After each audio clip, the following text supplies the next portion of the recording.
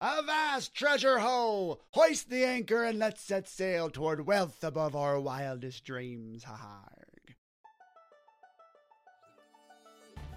Welcome to Secrets for an Awesome Life. You ever see someone living a pretty awesome life and wonder, man, do they know secrets that I don't?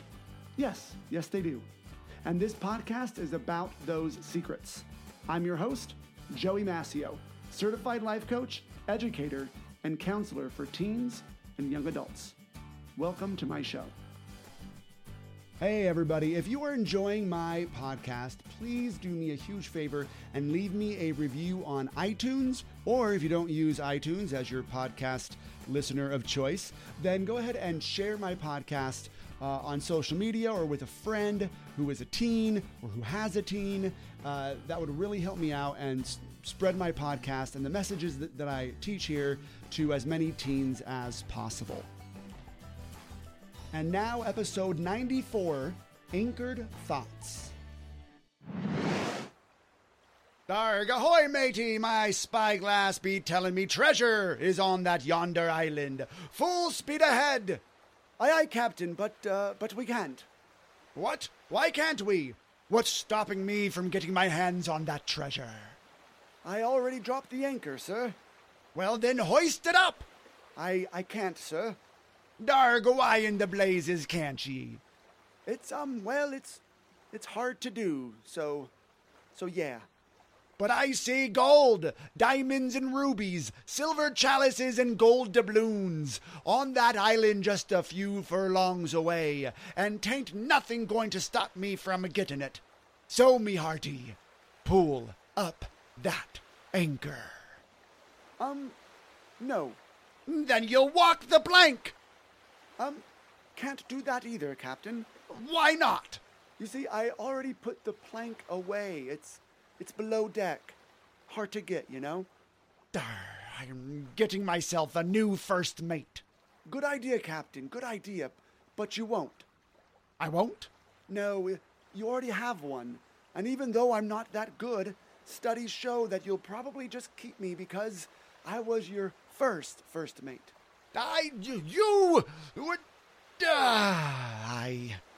You be right. I know, sir. Well, what say ye to getting some supper? Jolly good. Though it won't actually be jolly good. The cook's pretty terrible. He is, ain't he? I should get us a new one, but I won't. You won't, yeah. Nothing will change. Looks like your days ahead are filled with no treasure, a mutinous crew, and undercooked meals. A pirate's life for me, indeed. Arg. Sounds like the life, doesn't it? No, not really. But several of you guys listening to this are probably living a life that's similar in a way, though probably not on a pirate ship. Today we're talking about anchoring bias, which are just thoughts that we have that we heavily rely on. So throughout the whole part here, I really want you to think what anchoring thoughts are holding you back from reaching your treasure. Now, an anchoring bias are essentially the first thought we hear, the first idea or information we hear that stays with us, really digs in. On lots of websites, they define it the same way. It's relying too heavily on the first piece of information you receive. So, for example, there was a study done where people spun a wheel with numbers 0 through 100, and then were told to adjust that number up or down to guess how many African countries were in the UN, or to guess the price of some produce or something like that. Those who spun higher gave higher estimates than those who spun lower, which, who gave lower estimates. So if it was like, yes, how much would this, a shopping cart full of food cost?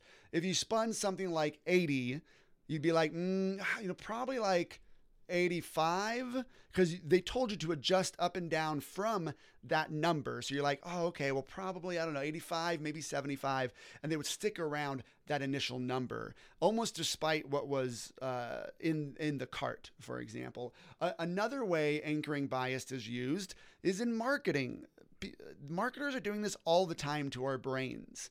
You can go and you can see a mug that cost $1,000, but you can buy it for just $300. And you're like, oh man, like that's a value. That's really good. I'm saving $700. I might take this and sell it for, twice as much as I buy it for, sure. Versus you just walking in and somebody being like, here's a mug that's $300. You're like, no, that's a mug. It looks like it's used. There is lipstick stains on it. What? No. So it's used all the time. And psychologists say it's probably the most pervasive thing in psychology, meaning that it happens all the time. Now, today I want to apply it to ourselves, other people, and ideas. So here are some examples. You right now have opinions about the people in your life. Some of these opinions might be anchored in somebody else's thoughts, that when they introduced this person or talked to you about that person, they probably maybe painted them in an unfavorable light. Oh, there's Cassandra over there. She's really rude. And you're like, oh, no, Cassandra's rude. And now you start believing that, start seeing evidence for why Cassandra is rude. Yep, yeah, Cassandra's totally rude. And then you go and you spread that to somebody else. You guys know Cassandra? She's really, really rude. All right, or, oh, that guy is dumb, or whatever. It also happens in positive ways as well, where, oh, that person's super duper reliable, and that's always a good thing, unless, of course, the person turns out not to be reliable. We also will have anchoring thoughts about ideas. I mean, just think about school. I mean, when I say, do kids like math? You probably are like, nope, nobody likes math, not whatsoever. I always get a couple teens that are like, no, I love math. And that's great. Math is good for some people, right? But it's just one of those subjects that is always introduced as not being that fun, or just kind of sucking. Or think about the school you go to. Do you like the school you go to? Why? Especially if you just went from an elementary school to a middle school, or middle school to a high school, or even high school to college. What are your thoughts about that school before you even got there? It's probably based on some biased information somebody else gave you that anchored you down in a certain way. I worked at a school, and it was a great school, full of great teachers. But some students would just walk around being like, oh man, this school sucks. And I was like, why? Oh, well, my brother said this, or, my older brother who went here, or this or that. People always say whatever.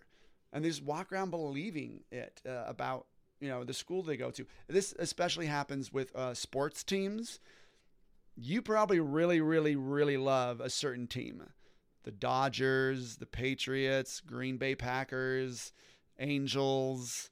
Well, for me, it's the Angels. I was born and raised in Orange County, California, grown up going to Angels games. So I have a special place in my heart for the Angels. You might be someone out there who's like, what, the Angels? They're the worst. Oh my goodness. No, I can't believe. It's just one of those things that really, whatever team our parents like, for the most part, we end up kind of liking, or whatever team our friends like. Now, you also probably have some anchoring thoughts about yourself. Maybe when you first started really coming to the type of brain, as your brain was developing, coming to having a brain that started to be aware of how you looked around other people, maybe at that time, people started to offer to you thoughts about yourself. Well, you look weird. You look this, you look that. Maybe it was the other way. Oh, you're really pretty. People are always telling you that. That's going to anchor yourself into some bias about just how you look. Or things that you should like.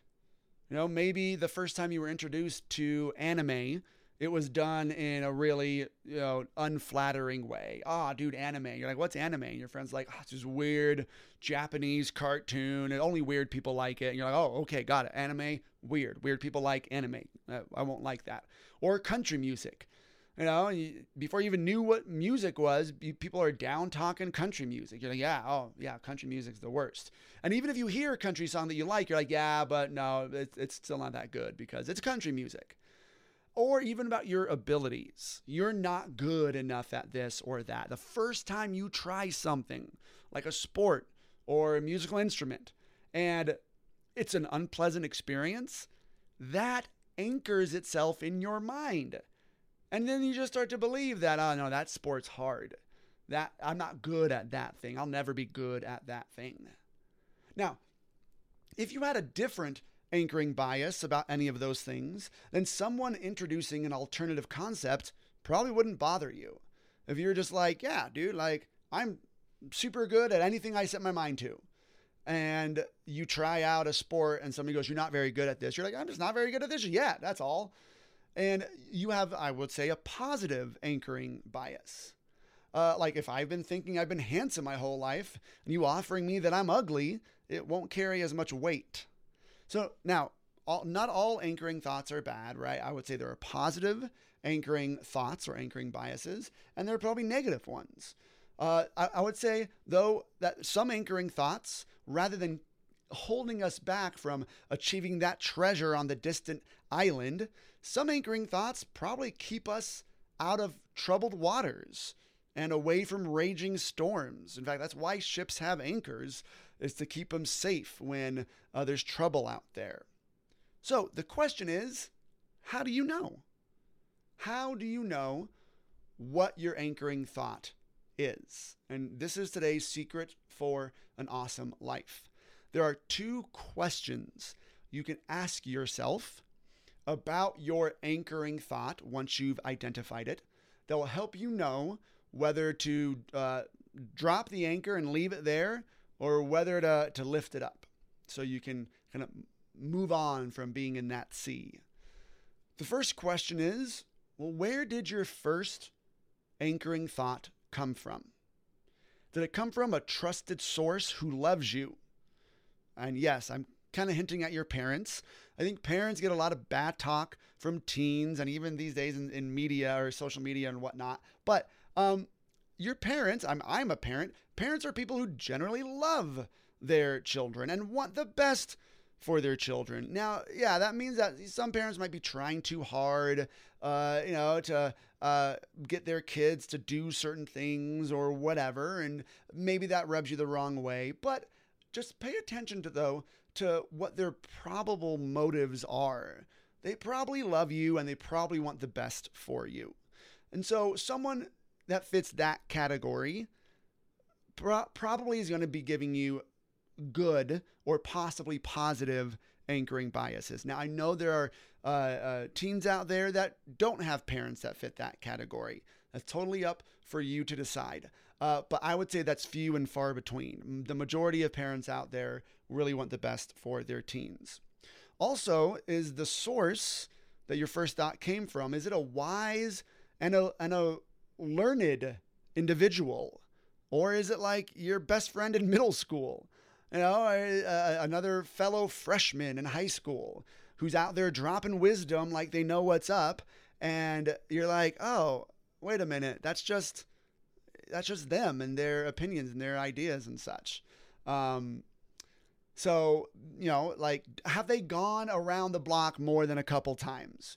Right? Are they experienced in the thing that they're talking about? Or are they just spouting something that they heard that somebody else spout off, right? And also, are they a reliable person? If you get your first anchoring thought from someone who changes their views on things frequently, then I would say that person isn't reliable and that thought probably hasn't been well thought through, right? And here's a second question. Is it helpful? Is that anchoring thought that you have helpful? What do you get when you take on that thought? And really take time to think it through. Like thinking through the thought, man, I am attractive. That's probably only going to help me. And I know your brain goes to, whoa, what if I think I'm attractive? And I ask out somebody else, they're like, you're ugly. if I keep holding on to that anchored thought, that thought is firmly anchored, then I'm not going to stray too far away from it. Oh, okay, well, they think I'm ugly. Maybe I was having a bad hair day, or in my case, a no hair day. Oh, well, that's fine. I'm not for them. That's when you're super anchored into that thought. But if you go up to someone and you're trying to think a thought that isn't well anchored, that, oh, yeah, I'm attractive. Sure, I can kind of believe that. And then you go up and they're like, you're ugly, or no, I don't want to date you. Then you'll be like, oh, I knew it. My anchored thought was right. I'm not that attractive, or I'm ugly. Right? So another thing to gauge on whether or not a anchored thought is helpful, is it positive or negative? Does it produce positivity or negativity in your life? Pay attention to the feelings that it creates in you. Most positive anchored thoughts are going to create positive feelings, and negative ones will produce negative feelings. And if you're holding on to a negative thought because you're like, no, this is just the way things are, and it makes me feel crappy, but there it is, I would really question that one. And also, does it give you more friends or less? More of your goal or less of your goal? Whatever your goal is. Maybe it's friends. Maybe it's a stronger body. Maybe it's better grades. Does it get you closer to your goals? Now, for me, here's an example of an anchored thought that I know is an anchored thought. It's a biased thought. For me, it's religion. I was raised up in the church that I go to, the Church of Jesus Christ of Latter-day Saints, and I was raised to believe that religion is good. And you might say, okay, well, so Joey, if that's an anchored thought, and the whole an anchored bias doesn't sound good, right? It's relying too heavily on the first piece of information that you were given. Isn't that a bad thing then, to rely on anything that your parents tell you? Well, that's when I would advise to do what I did, is that I don't rely too heavily on the first piece of information that I was given from my parents, which is religion is good, right? Believe in a higher power. I don't rely too heavily on that. I actually went out and I did my own research, and I did my own studying, my own thought work, my own thinking about it. And you can still come to a conclusion that the anchored thought you were given is helpful, is good. I like this one. I'm going to keep this.